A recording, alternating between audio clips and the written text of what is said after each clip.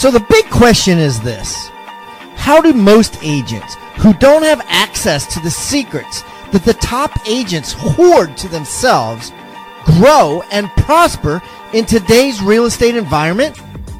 That is the question, and this podcast will give you the answers. I'm Pat Hiban, and welcome to Real Estate Rockstars.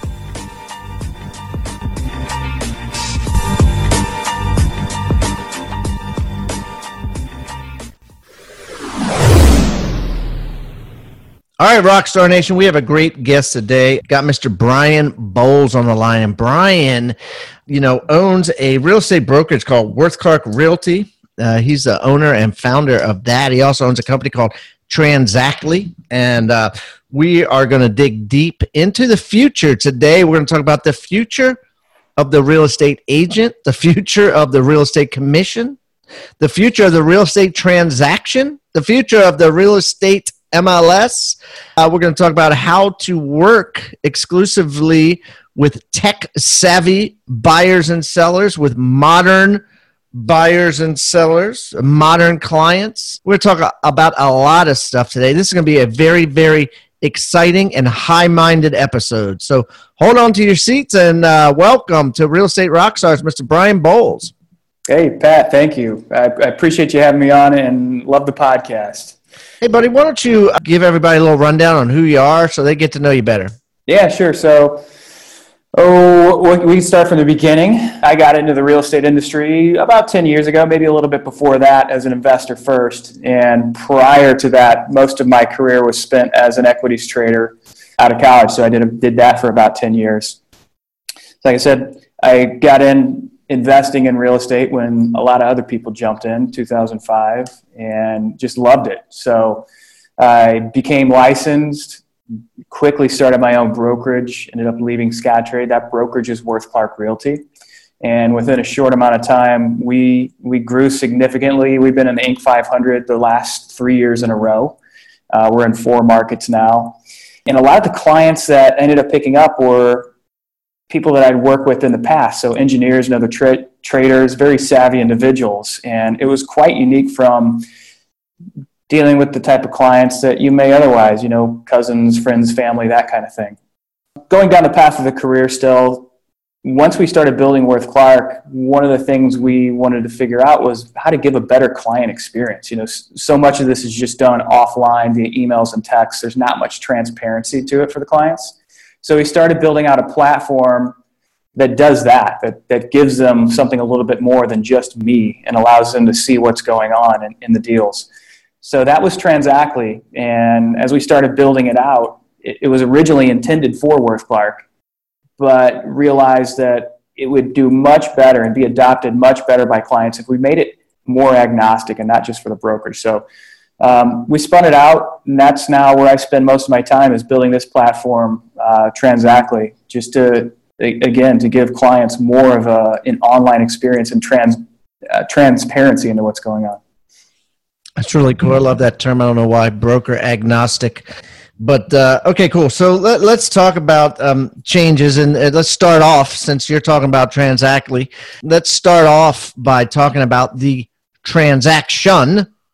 Right, so what do you see changing in the real estate transaction? So we already know the changes that we're already seeing in, the MLS with Zillow and how the consumer can delve into information and find houses. So let's talk about after they find them and after the house is sold or there's a contract written, all the way up until the time that they get the keys. What is the future of that? Yeah, well, there's a lot of different paths we can go down there. That consumer roadmap is pretty long, and there's 2 different sides to it. So let's talk about one. Let's just talk about the listing, for example. They see their home online, marketed in Realtor.com, Zillow, everywhere else. But the online experience after that kind of ends. They'll receive showings via email and text. Some agents may use a call center to coordinate those. Then once it comes to receiving an offer, it's emailed to them. Some are still presented in person, and that's another completely different system. And then once they're under contract, there are some transaction management systems out there with some, we'll call them client portals, that just kind of give them a very basic folder of what their documents are. Right, like Settlement Room or some of these, like if you hire a transaction, if you're a real estate agent, you pay somebody $500 to handle your transaction, chances are they're going to put it in one of these things like Settlement Room where they just, it handles it from start to finish. But that's already there. So it's already there, right? The industry has always been focused on improving the efficiency of the transaction for the sake of the broker and the agents, but not much for the sake of the client. Okay, let me stop you there. So listen to what he's saying, guys. So the industry is always there for the sake of the agent, but not necessarily for the sake of the client. Tell me about that. We can talk about what's available out there now. And coming back to just that same point, most of it's focusing on improving efficiencies for the agents and the brokers, but not much in the way of the experience of the client. And we see some progressive brokerages doing that now, some that, a lot of my peers in the industry don't like Purplebricks. For example, they've built out a platform that allows their clients to see what's going on at any given time and help them create their own checklists, et cetera, for moving or calling the pest control, et cetera. None of the rest of the industry is really giving that type of client experience. It's just agent by agent sending their unique canned emails after they go under contract or so forth. There's no platform to manage those multiple things that happen for the client. So the way that we see those transactions changing, and again, we can go down different passes, we see all that happening more connected, right? So from the showings happening and the client being able to see that, then when offers happen, the client being able to see that all from one dashboard, from one view. And then digging into offers a little bit more, we see offers going away from emails, just like they went away from fax messages and just like they went away from hand delivery. Wow. And so I think essentially what you're saying is this, it's a simultaneous notification, right? What Brian is saying is, right, it's, the traditional way of doing it is it goes to the agent, right? And then from the agent, it goes to the seller or the buyer. And he's saying what Purplebricks has done is they streamlined it so everybody gets it at the same time. What Transactly is doing is the same thing, right? So someone submits an offer, the agent gets it, and the seller gets it. Someone shows the house, the agent's notified, and the seller's notified of all the information. Someone gives feedback, the agent's notified, and the seller's notified. So you're taking the agent out as a middleman and pretty much making them a carbon copy, right? Well, yes. You don't want to devalue that. I'm just simplifying it though, But we see it as an improvement for the sake of efficiency and transparency and also compliance. Like if you look at the Realtor Code of Ethics, there's the standards of practice. One of them is 1-6, and it says you have to deliver your offers to your client objectively and as quickly as possible. So platforms like these are the only way to really do that. Because if we do it the way we're doing it now, where buyer agent emails a document to listing agent then has to then regurgitate some email and then deliver that to the client. They may not be in compliance. They may accidentally not be in compliance. This automates that compliance. So it delivers that offer immediately to the client. Everyone can see when that client has received it without giving up anyone's personal information. And then also that doubles as a confirmation so that the buyer agent knows that it's been delivered and received. Yeah, it's fascinating. I was on a Facebook group the other day, and an agent came on and she said, and this is going to go kind of into another topic that we're going to talk about in a minute, but it goes into this topic now. She said, I'm offering Y co-op and an agent wants X co-op, and he put it in the offer that my seller's going to pay him more. What do I do? and she got a bunch of responses, right? Oh, yes, you should do it. Yes, you should pay it. Other people were like, no, don't pay it. But then finally someone came on and they said, hello, don't worry about what it says. You need to present that offer because you posted this thing like 12 hours ago. And the agent was still like getting advice from agents on a messaging board. And I thought to myself, the poor seller, right? The seller can make a decision themselves whether or not they want to pay that extra commission, right? That's not that hard of a decision to make, right? Right. The agent, in the meantime, was standing in the way, and the buyer could have been getting anxious because it wasn't the buyer's fault. It was just the first agent being, what do you want to say, being greedy or asking for more money or whatever you want to call it. It was the other agent, So essentially, both agents were standing in the way. The first agent was standing in the way because they were asking for something for themselves through their buyer, which their buyer probably wouldn't have known it. There too.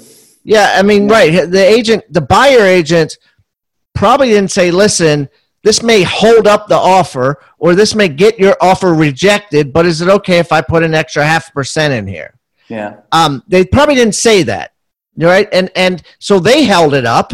They were responsible. And then the second agent was definitely responsible in that she dorked around on Facebook for 12 hours before she presented it to get advice. Yeah. So I guess my question to you is this wrong? And what's your opinion on it? And what do you think is going to happen with that? I mean, whether it's wrong or not is more of a question for an attorney, which I'm not. But I would say that it doesn't seem very ethical to me. And, in that situation, the agent that was on Facebook asking around, we can't jump to conclusions of whether that buyer agent got their buyer's commission to put the commission amount in the contract or not, right? We just have to know that we have a contract that belongs to our seller, not us. So we need to get it to that seller as quickly as possible and then talk about it with that seller. Then we can talk about, well, maybe that buyer agent didn't get permission from their buyer about putting it in or what have you. But the bottom line is the seller should be receiving that offer as quickly as possible. Okay, so let's move to commissions then. Like, what do you think the future of commissions is? Whatever. I know a lot of people won't like this, and I think it'll eventually come. With NAR, we've got a lot of lobbying power with these things, but I think eventually there will be some kind of like FTC or DOJ that comes down and forces potentially like decoupling of commissions. Let me stop you there. Let me slow it down. Decoupling of commissions. What does that mean? So that means the buyer pays their buyer's agent and the seller pays their listing agent. Decoupling. Okay. The buyer pays the buyer agent and the seller pays the seller agent. And that's where you think it's going. I think it could potentially. Yeah. I mean, when you see a lot of listing services now, Redfin's a big one like this that advertises a listing commission of 1.5%. There's always an asterisk in there that plus buyer agent commission. So it's already kind of being advertised as decoupled, even though it's not. And I've always had just this kind of sense of, you have to think about it. It does seem odd that the buyer agent, who's supposed to represent the best interest, in the fiduciary capacity of the buyer, is getting paid essentially by the seller. So any outsider, particularly any kind of like outside regulator that looks at that, will see that potential conflict. So I think it's certainly a threat to the way things are done now, and I could certainly see it going that way.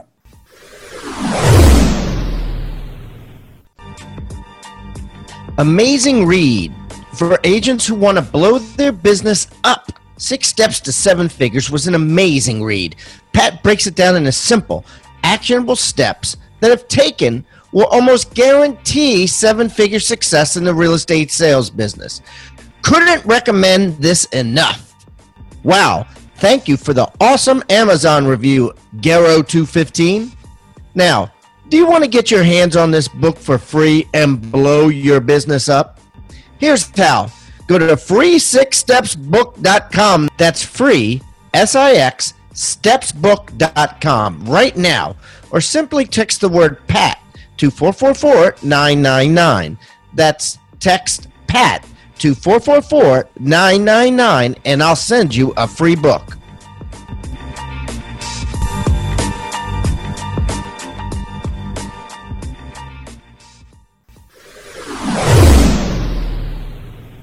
I agree with you. There was an interesting thing that happened recently in Northern Virginia. There was an agent there who had 60-some listings, and she, across the board, changed the co-op, right, to the letter N. And what the letter N knows, and it happened to be Bright MLS, I think, or whatever's MRIS is the multiple listing service she was using, has an option that you can check, which is N, and it stands for negotiable.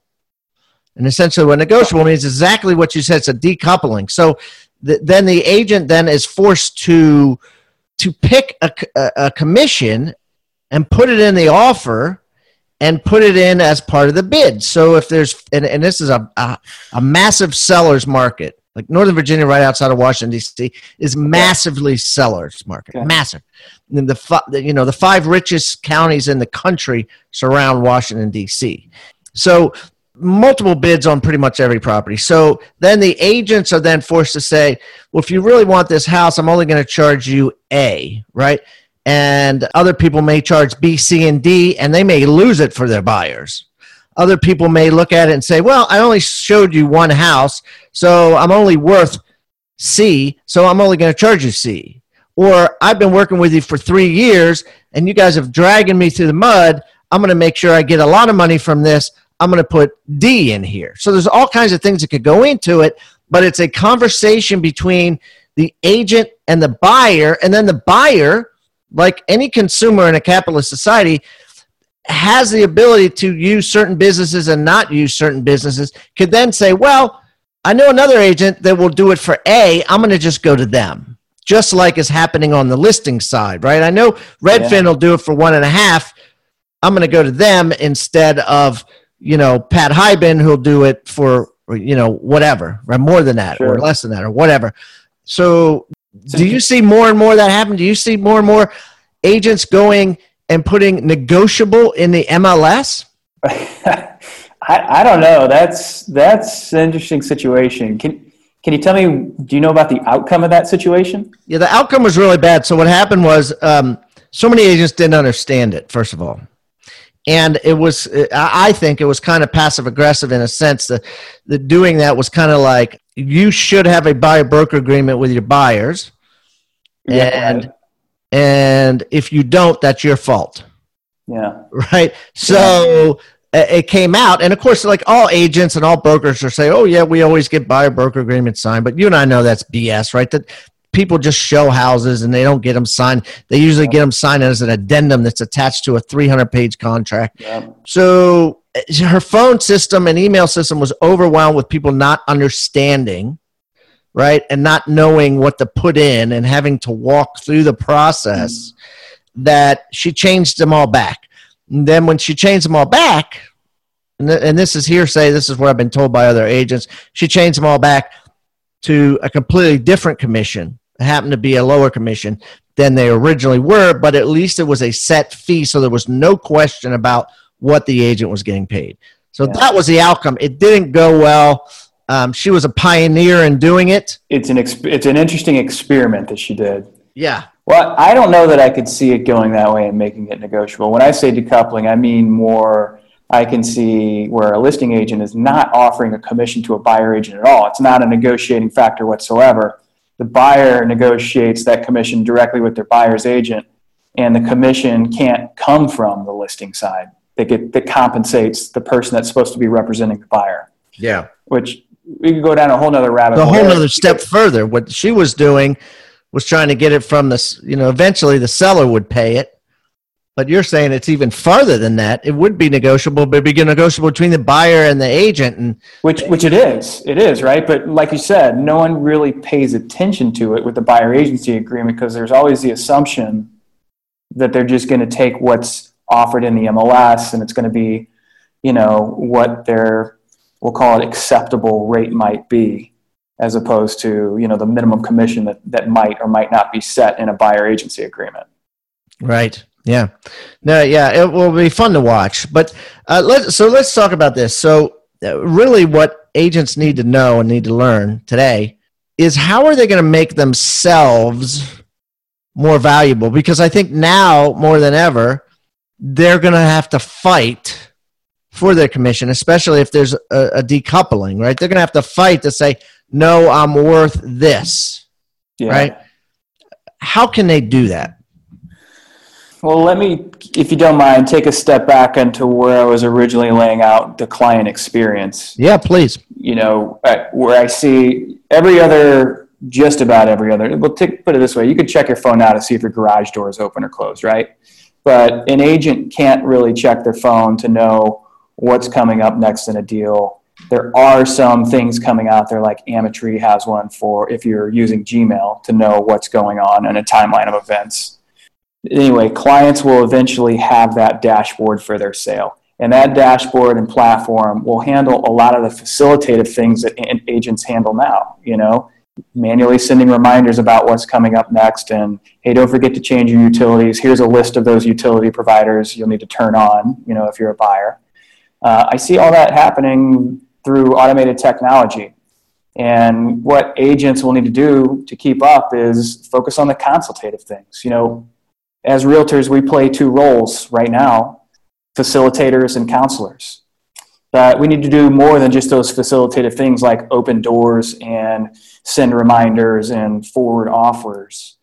Where the good ones will going forward, where they'll be focused, is counseling people after those facilitative things are done. A lot of those facilitative things will be replaced by technology. Okay, so like, what do you see? Like how and so how do I? You know, what are some exact things that I can do to become a better, you know, facilitator, or better counselor, or better, you know what I mean? A human being, competing against IT. So how do I be a better human being? Well, I think that how you be a better human being is a very you know what I mean? Agent, real estate agent. Yeah.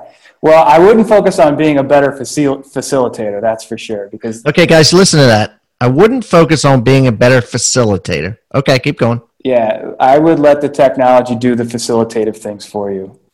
What you need to focus on is counseling your clients when they receive that lowball offer, how to negotiate that, you know, disastrous inspection notice item that's only like a couple $100, but the seller's ready to walk away. You know, those are the consultative things that we need to focus on. I was often referred to it with my agents that I would coach through as adult babysitting, which sometimes it does seem like. But those are the consultative things that are real. That's what sets the good agents apart from the bad agents now. But that's what will keep the good agents alive in the future as technology starts to take over many of these facilitative things that we're currently doing. It would be sort of like in med school, they would have a class called Bedside Manner 101. Here you go. Yeah, exactly. It's the basics. It's being a good human being 101. Yeah, right. Yeah.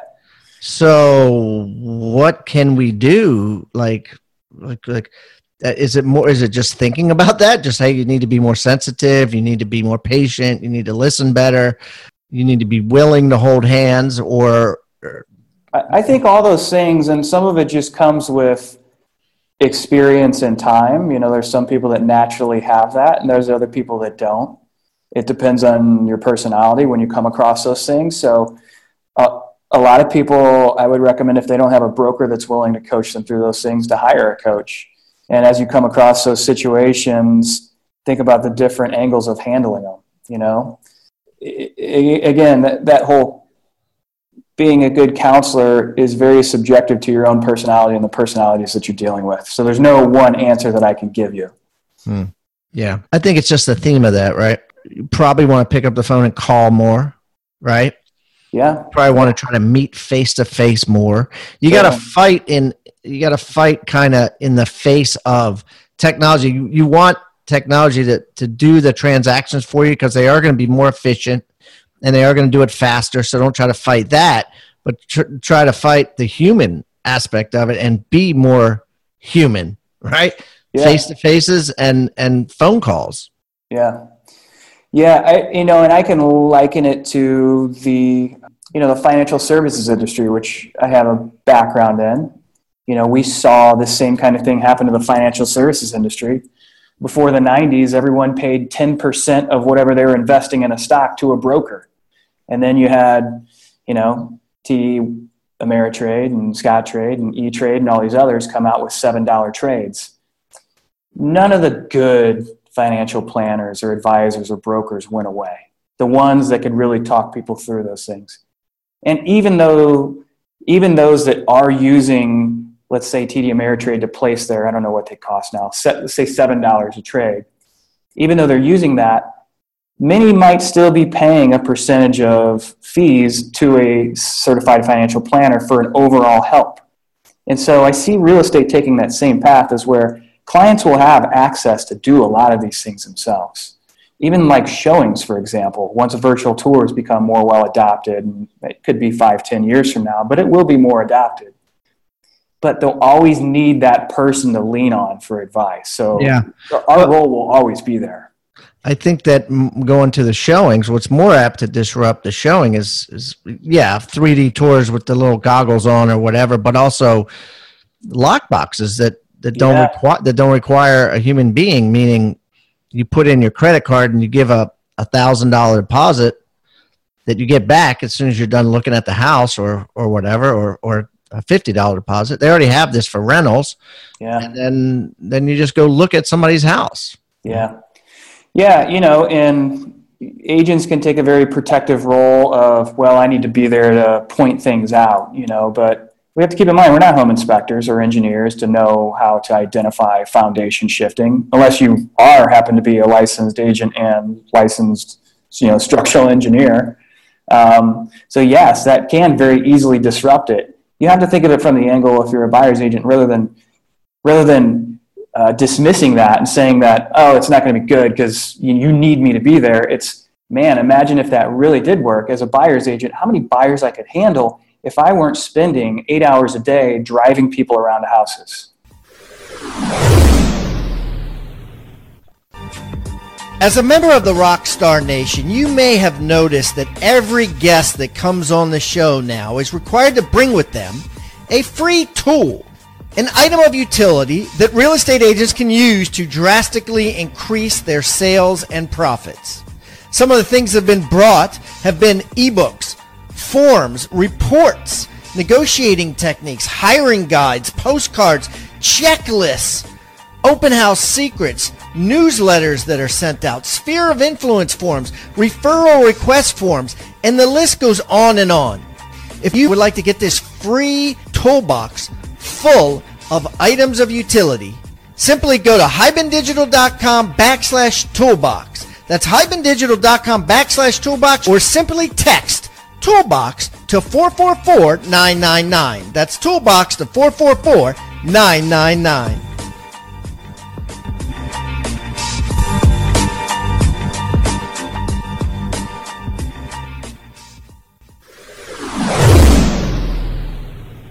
Okay, let's talk about another future. What do you think the future of the boards of realtors, the association of realtors, the MLSs, it's very fractured now. What are your thoughts there? That it's very fractured. It's very fragmented, put it that way. We as a technology company look at all of the MLSs. There's 600 something, and only really 150 of them with any kind of true member base. There's hundreds with maybe 40 members, and I kind of scratch my head and go, why? I don't know. I don't know what the future holds, other than just consolidation of a lot of that stuff over time. Do you think we'll have one United States MLS? I think that would be a beautiful thing. I think it would be much simpler for all of us. Could be a challenge to get there, not just because of, people's positions with boards, et cetera. No one wants to lose that position of the board that they oversee for their local area. And there's obviously nuances for each area that have to be accounted for if you consolidate something like that nationally. That would be a very complex undertaking over time. Yeah, absolutely. I know there's people gunning for that, and I think it will have. It only makes sense. I mean, you're right. There's boards with 40 people in it, and then the neighboring county has another board with 220, and it's like, doesn't it make sense to have one board, and then the neighboring county has another one with 1,000? And it's like, you know what? Why have so many different MLSs? I meant not boards, but yeah, boards too, but also boards and MLSs. Yeah. Yeah, it's just a matter of time. It's just antiquated. You know, for those that haven't been in the industry, the reason we got there is because it was pre-internet. You know, it made sense to have that board in that little county because you couldn't access the listings online. You had to go actually open a book and look at the listings and see what the co-op was. But it's not necessary anymore. So let's jump to the modern buyers, because you're kind of an expert in that, and you've talked about this before, and I want to delve into this because you've got some expertise here. But so talk to me about working with modern clients, buyers and sellers, versus working with any old client. You know, the thing that I've learned is that I can't change what they want to use a lot of times. And I speak that in terms of like a search portal. You know, for example, a lot of people use Zillow, and I've learned to adapt Zillow, even though there's reasons why I may not like Zillow as an agent. But you find that those that know how to use it really well, and it's a great tool. So you're better at adapting to kind of how they operate. So that's one thing. The other thing is transparency. So when you're dealing with someone that's savvy, they're obviously extremely intelligent and can handle tough conversations and tough situations and can understand the contract. I've had numerous clients that, even myself, after seeing the same board sales contract 100 times, read it and knew it better than me after the first or second time. So I learned some hard lessons in that. But the biggest takeaway is that just being transparent in what you do and knowing that, you know, that type of buyer can handle it. And so how do you find these? Like, how did you find these type of buyers, and how did you know what I mean? Like where do you look for them? And I mean, it was somebody could say, "Oh, I just work with millennials," right? Yeah. Good luck. Good luck. Well, that would depend on your sphere of influence as well, right? Yeah. So for me, when I got into the industry, it was coming out of the trading industry. So most of my sphere of influence were engineers and other traders that I'd worked with in the past. Okay. So left brain people. Yeah. Yeah. So that's how I find them. You know, I also, when I got active, I marketed my services not in a bucket, but hey, I offer negotiable a la carte services as a listing agent. Really? So I would have, you know, conversations with each client when I would sit down and do my listing presentation. It wasn't a, hey, here's what I do in this fancy virtual tour. I would actually break down what the comps were on the market, what comps sold, and then said, here's what it takes to get there. Do you see the same? And I would include them in the conversation rather than telling them, you've got to do this and you have to do this and here's my fee for this. What I found is you sometimes come across people that already have a very good grasp of what's going on. So be careful not to shoot yourself in the foot by being a know-it-all in that situation. You know, and I think that the more the consumer knows, the more fees get broken up. And a great example is the advertising. Like, I remember when Google, right, SEO optimization first came out, people were just charging whatever fees and saying, hey, man, I'm going to get people to your website. And then people started realizing that, you know, they were making a fat profit in there, and they were like, okay, well, you give me 500 and I'll give 400 to Google and you pay me 100, right? And the same thing with Facebook ads. People were used to run Facebook ads for flat fees and you had no idea how much money they were actually putting towards Facebook ads. And now that the consumers understand Facebook ads and they're easier to understand, people are saying, you know, you pay me 100 and I'll give 400 to Facebook. So you kind of know, and I kind of see that with the real estate transaction. Yeah, look, they can refer back to Zillow because they have so much of this stuff already. But Zestimates are getting more and more accurate.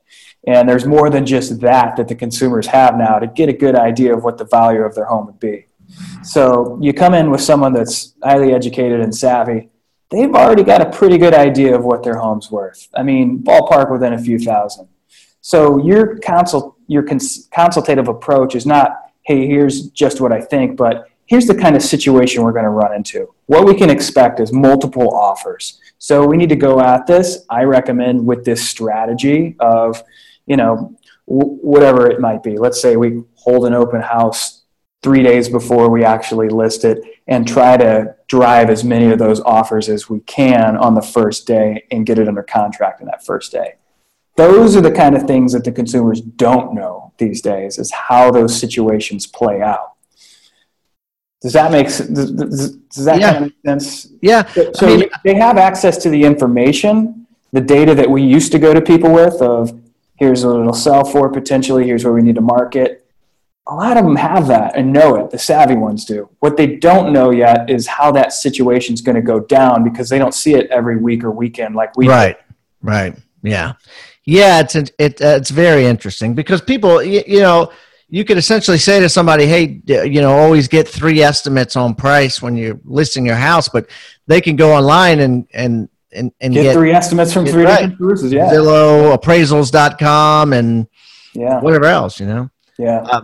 And so that's interesting stuff. What do you think about these websites now where you can, as a seller wanting to list, you can put it out there, right? It's like LendingTree, right? Yeah. Banks compete, you win, right? Agents compete, you win. So you put it out and say, here's my address, 1234 Swansfield Road. And agents say, I'll do that for X percent. Another one says Y percent, but I'll give you a virtual tour and I'll do an open house every Sunday. The other guy says I'll do it for P percent and I'll give you a Saturday, Sunday open house and a broker's open and advertise you here and spend $7,000 in XYZ ads. I mean, do you think that's potentially a threat to real estate agents? No, I mean, it's been around for a long time. I don't know how HomeLight does that, right? I've listed property. I won listings through HomeLight years ago, 6-7 years ago. So that's been around. I don't see that really disrupting it. They're good lead sources. Do they add value? Is that the question? Yeah, they're good. It seems like because I've looked at HomeLight and it seems like you get all the agents you've heard of anyways. You get like the top 3 agents in the market because they have all the transactions. So those are the ones that I don't want to say that there's antitrust there because it's not verbalized, but they're the agents with the higher commissions most likely because they spend so much money on marketing that's why they got all the sales in that zip code or that area. So, you know what I mean? So it doesn't really do the consumer. The guy at the bottom is the guy really probably going to drastically cut the commission for you, but they're not showing up on HomeLight. Right. Yeah. Yeah, unless they know all the lead sources out there. Look, I just think of those as lead sources, conversation starter, good avenues for agents to pick things up. Some people see it as it might be pushing down commissions, and I don't think it has. It doesn't do anything than we're already doing now, where you have, let's say, 3 listing agents come to your house and give you presentations. If you're a listing agent and you're going on a listing presentation and you don't think you're being paired up against other listing agents, you're naive. It's happening. So you got to come in with your best shot. So it's just taking that offline process and putting it online, in my opinion. Yeah. And it's really no different. It's in every other industry. You look at Thumbtack, it does it with home services, et cetera. So that's true. Yeah. That's true. And I've used Thumbtack a lot. Yeah. Wow, this is. We've covered some awesome stuff here, Brian. So let's wrap this up with your free gift. Like what? Everybody that comes on the show brings a free gift, right? We something you can download, something you guys can print out, put on your wall. You can do whatever you want to do with it. And Brian, of course, like all the other guests, bring one. I'm going to put his on hibandigital.com/transactly. Transactly. And in addition to his free gift up there, guys, I'm going to put all his information. I'm going to put a link to, if you want to try Transactly, he has a beta program, right, where the first year is free, right? Yep. Yeah. First year would be free for him. First year free. And you can learn all about it there with the link. And all his information, if you want to reach out to him, ask him some more questions or whatever, it'll all be up there in the show notes, hibandigital.com/Transactly. What do you got for us today, Brian? Yeah, you bet. So we will send out, it'll be a checklist and guide to working with modern day buyers and sellers, including some of the key things and takeaways that I just touched on lightly here, along with some tools that can help you out with that. So, and a lot of these things are managing that client experience online, giving these people the kind of insights that they may or may not have already, but just kind of showing that you're open to providing the transparency that they kind of expect these days. All right. Yeah, that'll be awesome. And that'll be there. And guys, I'm also going to put that in Agent Success Toolbox, which can be found at hibandigital.com/toolbox, or you can text the word toolbox to 444-999. Brian, this has been fun, buddy. Thanks so much. Best of luck to you at Transactly and in all your future endeavors. Thank you. Thank you so much for tuning in to Real Estate Rockstars. If this free content is giving you a ton of value, I want to ask a small favor in return. I need you to pull out your pointing finger and hit the subscribe button. Yes, hit subscribe, please. The more subscribers that we get on Real Estate Rockstars, the better guests are attracted to the shows. We'll get more guests from the top companies, from the top teams, and even more celebrity guests like Robert Kiyosaki and Barbara Corcoran. Also, if you're not a member of our free Facebook group, go to Real Estate Rockstars Radio right on Facebook and join the conversation. I'm on there myself on FaceTime Lives, and we have a lot of communications and questions about the show, and I'd love to see you there. And it's free. People ask me all the time, where am I on social media? I'm real easy to find. Just type in my name. My IG is I am Pat Hiban. It is blowing up on Instagram, adding tons of subscribers, and I'm on there probably twice a day. So definitely follow me on Instagram, as well as everywhere else. Thanks again for listening, and keep rocking.